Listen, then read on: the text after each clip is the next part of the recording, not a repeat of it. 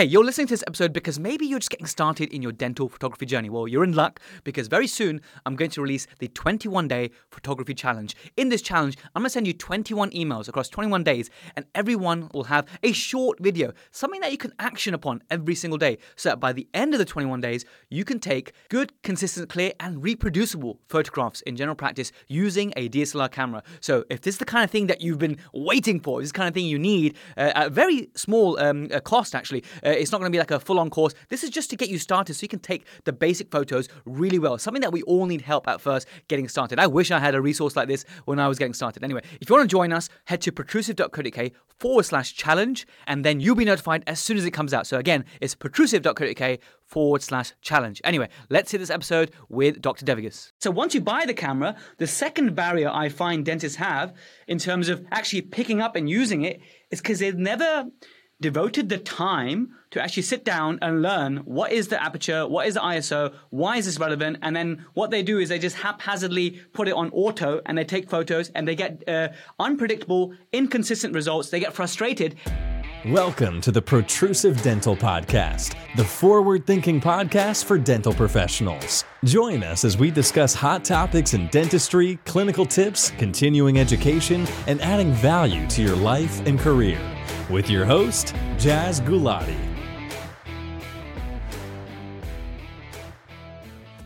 When I qualified as a dentist and I got my first ever paycheck, the first thing I did was buy a camera. Like, yes, it was used because I need to save money, but it was the first purchase because I knew, I was taught by some mentors that to take good dental photographs is so important to your career development, and I cannot echo this enough. So today, I'm joined by Dr. Alessandro Devigas, the chap who owns Dentist Camera Instagram page. He's a world-leading expert on dental photography, and we're going to cover the basic settings, how to get consistency in photos, and all the best tips to help you get started in dental photography. So if you're not already taking photos, you hopefully will be by the end of this episode, feeling more confident to start picking up the camera and taking more shots and becoming more consistent and a better dental photographer. Again, this is another episode as part of the Back to Basics series of August, and this has been incredibly popular. I've been amazed at the comments. I had one dentist, let's have a look. On one of the previous episodes, I had Brendan Parker comment on the YouTube channel saying, "Hey Jazz, just found this series and love it.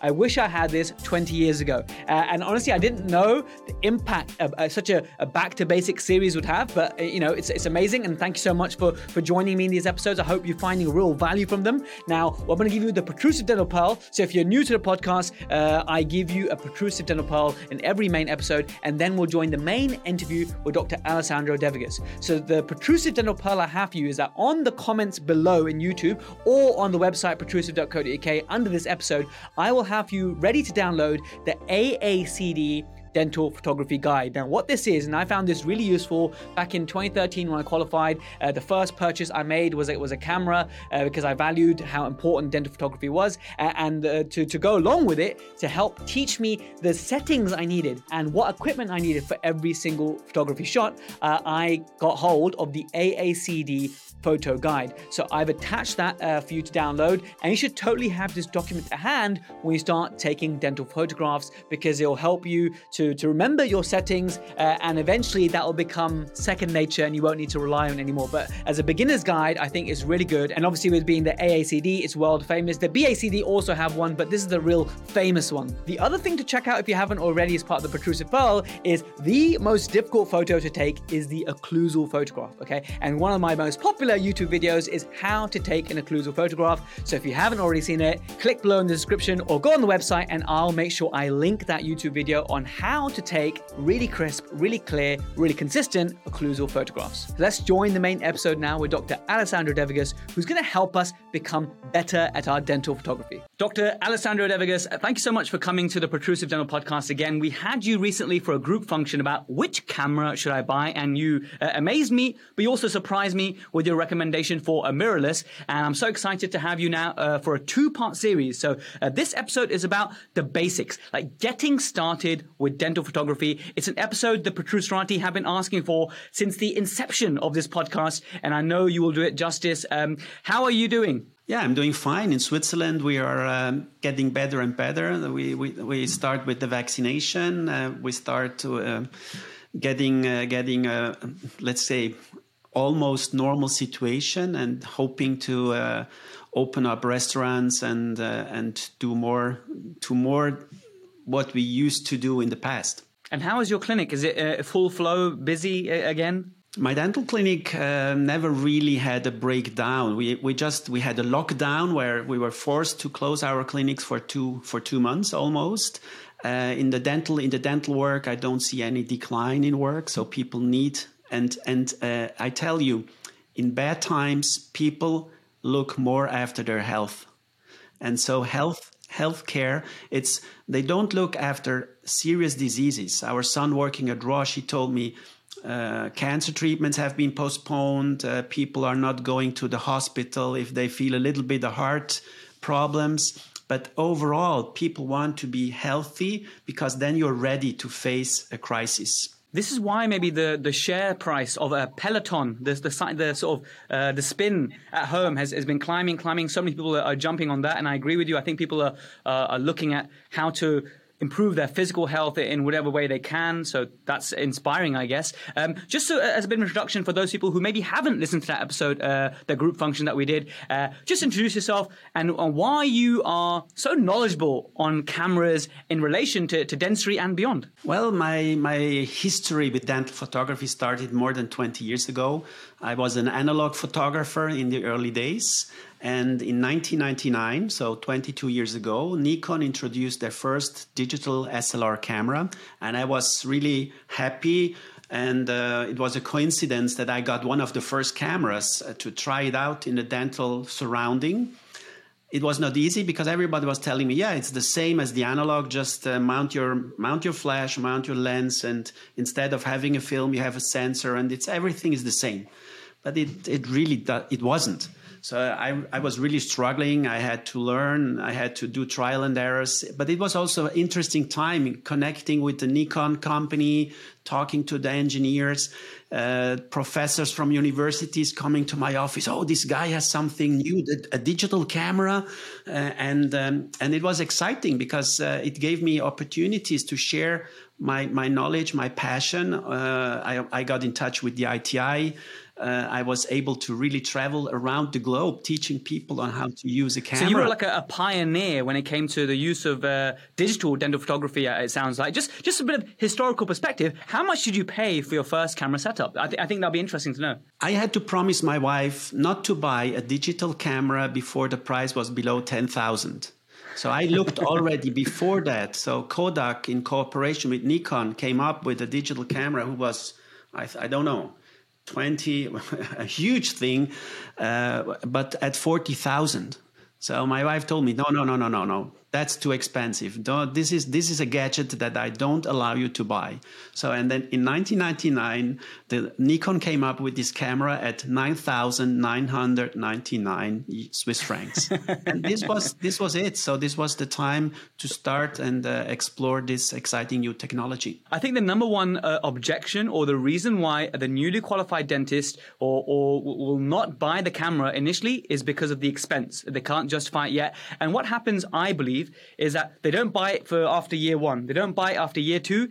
And then they're not taking photos, not used to it. And then to learn that skill is too much out of their comfort zone. So many dentists will go throughout, unfortunately, a large proportion of their career without taking dental photography. And I do think maybe it starts with this mindset that the camera is too expensive. But when you put that into perspective like you have, today's cameras are super affordable and super good. Absolutely. But still, I don't know why the first question or one of the first questions I always get asked, what's the price?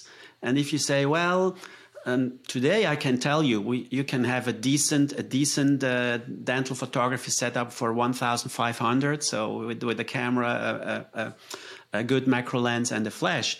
But if you go into high end, then you easily spend 4,000, 5,000. And I don't know why dentists always talk too much about money in relation. If you buy a tool and you know that this tool can help you, I would say you have to look on a longer term than just saying, okay, I don't want to spend. It's interesting. Dentists buy things that are less than 1,500 on an emotional way. So if a nice looking girl comes into the office and says, "Hey doctor, I have some nice gadgets for you," and the doctor asks the girl, "How much is it?" "Yeah, it's 1,400." And then doctor says, "Okay, I buy it." If the price is 5,000, even if it's a nice and convincing girl or a convincing nice young man, then you say, "Oh, I have to think about." So there's a barrier, and especially I think not only in dentistry, where you say yes to something, and where you say, "Oh, I have to think about," which is basically no. It's like maybe. The maybe that in some cases is a no, in other cases is a yes. Are you enjoying the Protrusive Dental Podcast? Well, allow me to deliver you even more value. You can now download the iOS or Play Store app for free. Just search Protrusive on your app platform. Now, if you're a true Protruserati and you want to support the podcast, you want to claim CPD for all the listening and watching that you do, you want to get access to exclusive clinical walkthrough videos to make dentistry tangible, as well as a premium newsletter, access to the Protrusive Vault, and the ability to download all the clinical videos and podcast videos so you can view them offline later, you can get all of that for less than $15 tax-deductible dollars per month. So what are you waiting for? Download the Protrusive app now on iOS or Android for absolutely nothing. We worked so hard on this, the Protrusive team, and I know you're just going to love it. Now back to the main episode. But again, coming back to this, it's worth to invest money into a photographic equipment because it's the other side of how to look at your patients. So we have X-ray to look inside our patients and photography to look from the outside. And diagnostics is so important. And it's not only because of Smile Design and all these digital gadgets around. It's looking at your patients, see what changes, and this extraoral documentation, I think, is crucial. You don't have to do it with every patient. You don't have to take. People ask me, "Hey, how many pictures are you taking?" I don't take pictures all the time. The most important thing is, and we can jump into some important tips and tricks already. The most important thing is every picture you didn't take is a missed one. That's number one. So what I recommend is, at least if a new patient comes into your office, you don't even need to do a full status, but maybe let the patient open the mouth, do an overview, then you see the gingivitis or you see the status of the patient when he first stepped into your clinic. And these are very useful information also in the documentation, in the motivation of the patient. And maybe 1 month later, the patient comes with a broken tooth. So you have the initial situation still there. So what we used to do today is we do a lot of intraoral scans of patients because it's very easy. So we take some, maybe if the patient allows, we do a portrait, relaxed and smiled. Then we do 2-3 intraoral, and the rest is done by an intraoral scan. So we have the 3D models and we have everything. So this is also the future for me of the dental photostatus. Excellent. Well, I think the people who listen to this podcast, the Protruserati, they're already converted. Most of them are good dentists who have already got cameras. But this episode is really for those people who are in that maybe category, to just convince them. And maybe if you've recently bought a camera, maybe upon your advice, Alessandro, recently from that previous episode we did, and they're just unhappy with the settings.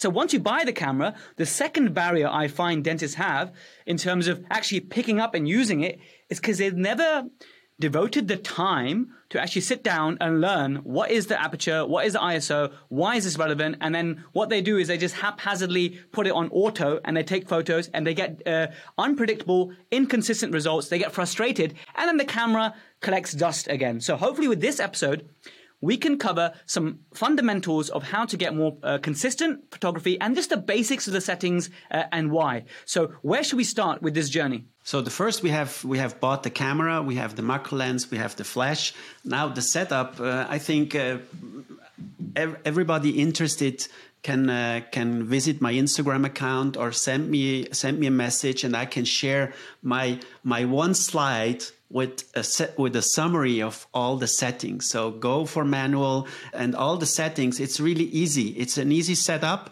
Look that your camera is able to save settings. So all modern cameras have like a numbers or letters where you can save presets.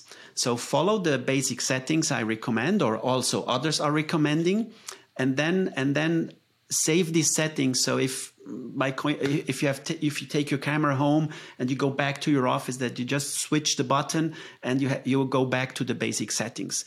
That's number one. Number two, if you're really absolutely a beginner and have no clue on what you want, I would recommend a short private coaching. This can be done online. I can do some advertisement. I do that, and very successfully. So you don't need to spend hours. It's a short thing, and I experienced this also in my workshops. The workshop is nice to socialize, to do, but at the end, you have to tell people, now you have to go back to your office and practice. Some people are a little bit quicker. It's the thing, if you look through your camera, you have to visualize what you want to capture. So the basic message, how to learn to take dental pictures, is look through the viewfinder, frame what you want to see. And if you see in your viewfinder what you want to capture, then push the button. It's the same when you are doing holiday pictures. How many people are walking around and randomly clicking on their phones and shooting hundreds and thousands of images, which is absolutely useless. I look through my camera, and even if I take a picture with my iPhone or my smartphone, I look at the subject I want to take a picture of. I frame it. If I like it, I take a picture. If I don't like what I see, don't take the picture. And it's the same in dental. So you avoid this initial frustration. So this is number one. Number two, the most common error people are doing is they don't go close enough to the patient. And this brings me back to the viewfinder. Look through the viewfinder. And if you want to take a picture from canine to canine, then if you don't see canine to canine on your viewfinder, don't take the picture. If you still have the half of the patient's face on your viewfinder and think, okay, I take the picture and then I do some Photoshop. This is waste of time. This is absolutely waste of time. If you want to have fun with dental photography, do the right settings, and then do the click only if you see what you want to get.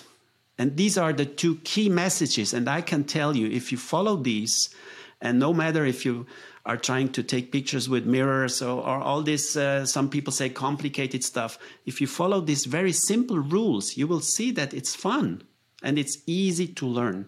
But at the end of the day, it's really practice, practice, practice, practice. 100%. I just feel like I'm so much better of a dentist from taking photography and reflecting on my work over time. And that's a given. And also when I bought my first DSLR, I started to actually use it outside of the clinic as well. And I think most dentists who are now comfortable in taking dental photography and doing well with that, they are also exploring the use of the camera outside the clinic. And it almost brings another dimension to your life and a hobby. And I know it affects lots of people. I'm sure you're probably an avid photographer as well.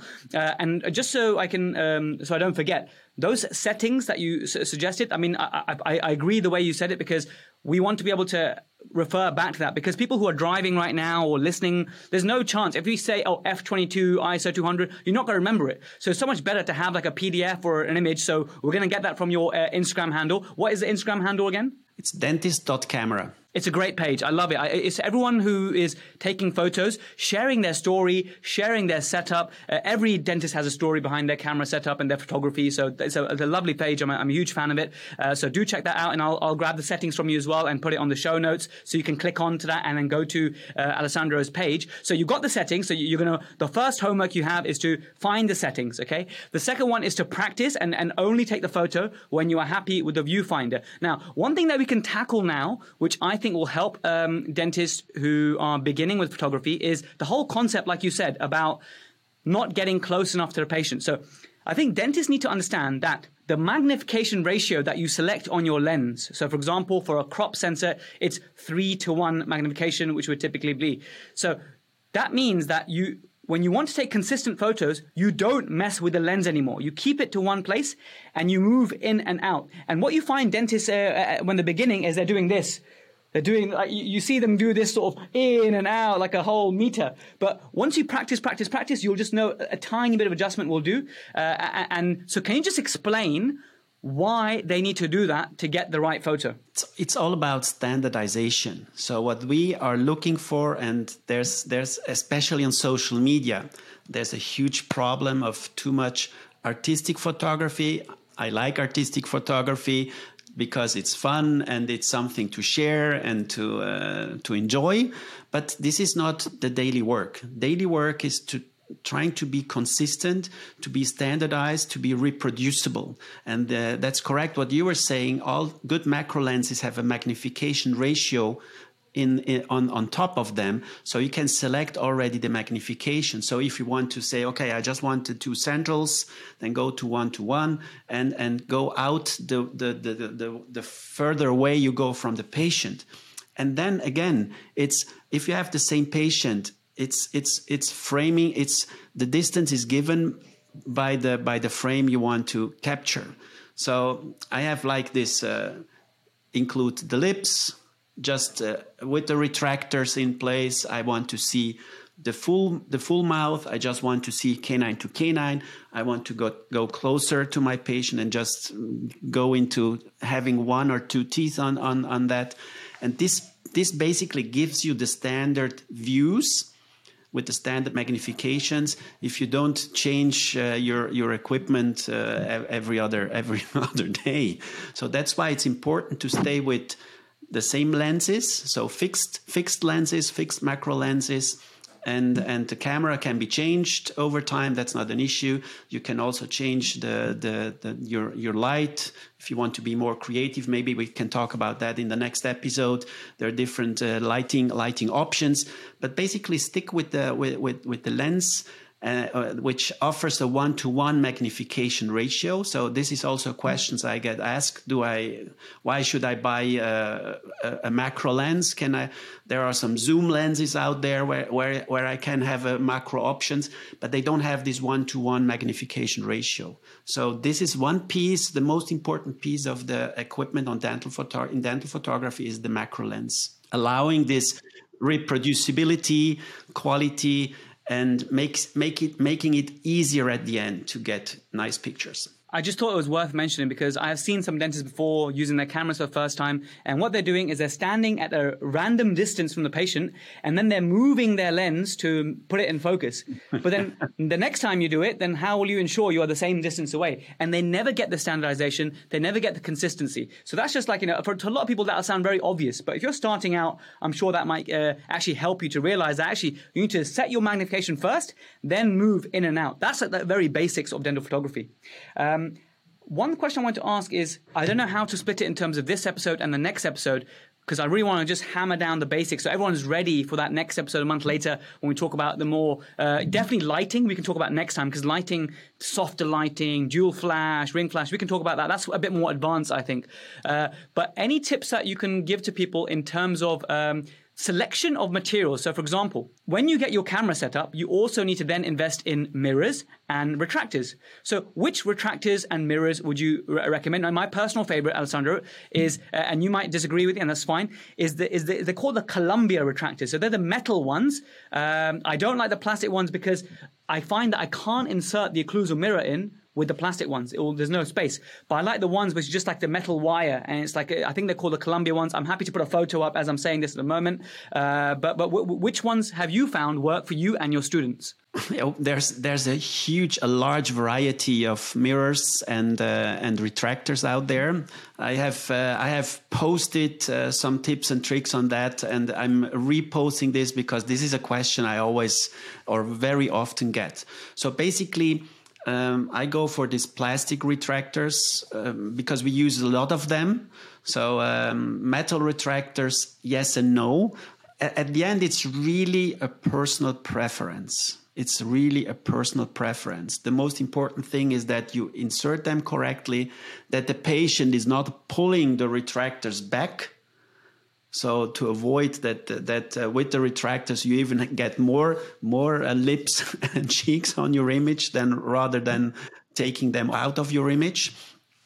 With mirrors, I'm a fan of coated mirrors, not metal mirrors. So basically glass mirrors that have a coating from they exist from different companies. So I was with Filtrop, which is a company in close to Switzerland. They're producing mirrors for decades, and they have a mirror system they introduced in the 1970s. This was done by a professor in Basel who was a periodontist, and when he wrote his book, he was looking for good mirrors to do his clinical photography, and these are very old. I have 2 or 3 kits in my office for over 20 years, so they're very resistant. So, but again, in this short time, it's too much information. So I would also here refer to some tips and tricks I have posted on my account. And at the end, it really comes to personal preferences. What I do not recommend is don't go for colored retractors. So if you choose retractors, they should be almost, let's say, transparent or black. Very popular retractors have a light blue. And by the way, you know why they are light blue? I don't. If you put the transparent retractor in a disinfectant, it gets yellowish. So blue is the opposite color of yellow. So if something that is blue gets in a disinfectant, it also gets more yellow, but because being the opposite color, you don't see it so that quickly. So they look nicer over time. But at the end, it's personal preferences.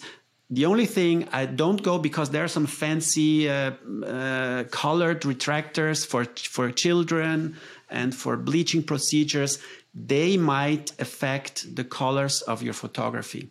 So I have found if you use this pink or whatever colored retractors, they have an impact on the color of your photography.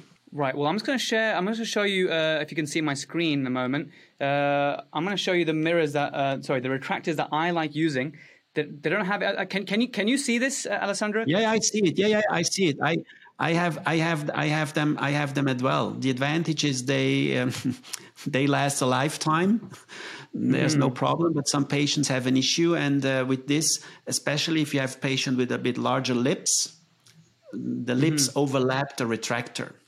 So let's say a final recommendation. There are 2 forms of retractors: C-shape and V-shape. So the V-shape retractors allow much more retraction and are very, very common used in orthodontist offices, because then, especially for children who have really soft tissues, you can retract the cheek and do the lateral images without the use of a mirror. So that's a huge advantage. And so they are very popular in orthodontics. So, and then there are cheek retractors which have on one side a C shape and the other side the V shape form. So you have both just in one piece. So this would be something that for a beginner is something to take a look into. Brilliant.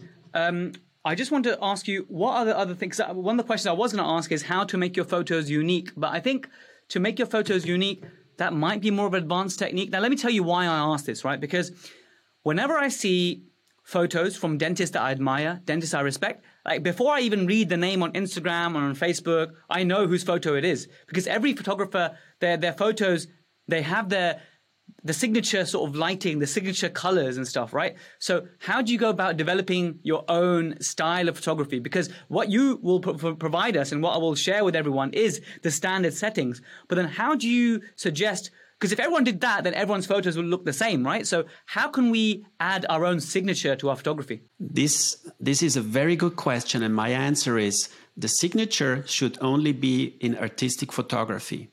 In daily documentation, all pictures of all dentists should look the same. It's like if you would ask me, oh wow, I immediately recognize who did this X-ray on this tooth, because it has his own style. That's his own style. Nobody's discussing.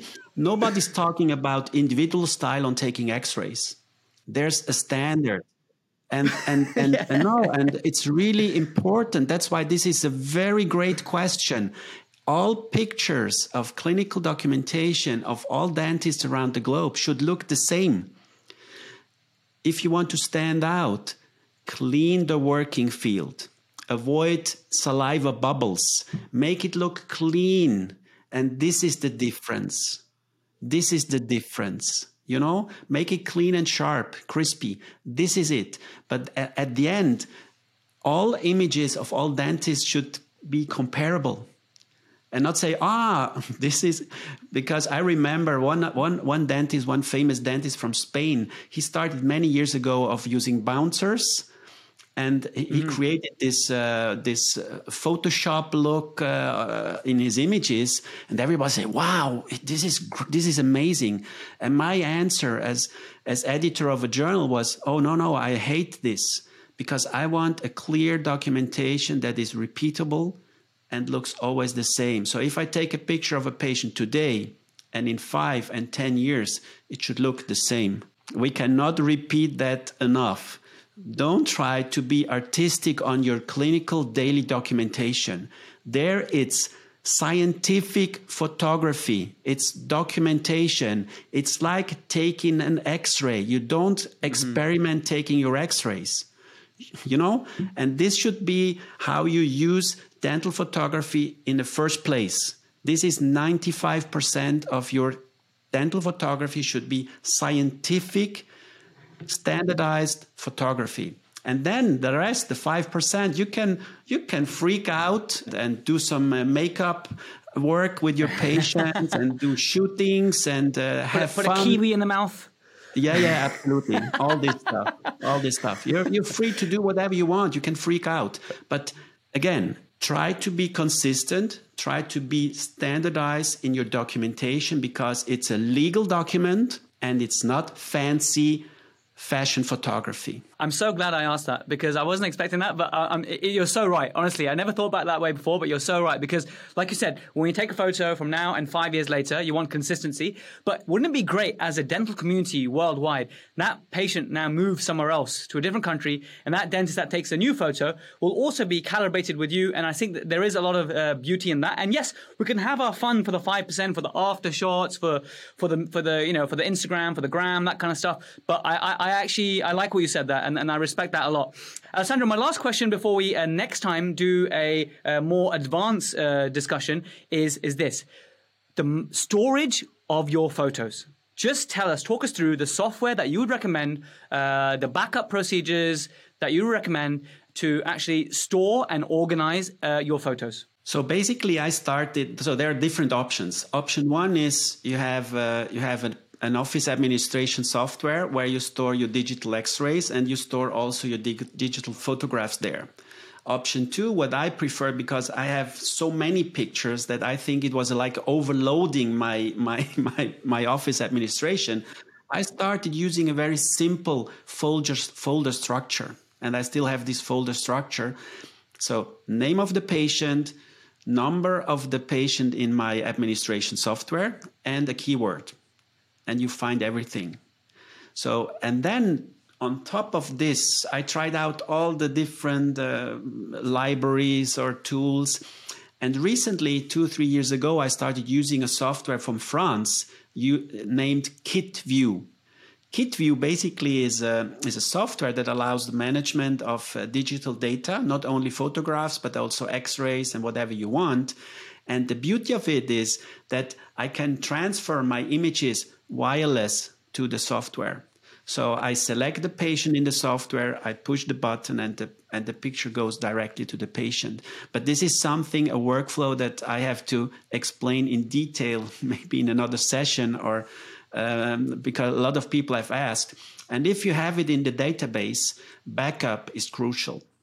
So we are using a network-attached storage device, one in my office and one at my home, and all the data is synchronized. So this is in short terms, this is how what my workflow of storage of my dental photography is all about. Brilliant. I think that's going to help some people to give them ideas about how they could be storing it. Alessandro, thanks so much for covering some of the basics. I'm really keen to get out the sort of your recommendation settings, because it'd be so great to have that from you. So I'll reach out. I hope you have a good day at work today, but then we'll catch up and I'll get that out to everyone. And then also just to whet everyone's appetite for the advanced one, and it'll be great to have you on again. Thank you. Stay safe, stay healthy, and don't forget to push the button. So I hope you enjoyed that episode with Dr. Alessandro. Thanks for listening or watching all the way to the end. I hope you found some good nuggets in there so you can get started in taking consistent dental photographs, something which I think has probably been the most important tool in my personal and clinical development as a dentist. If you're listening on your favorite podcast player, do hit that subscribe button. And if you're watching on YouTube,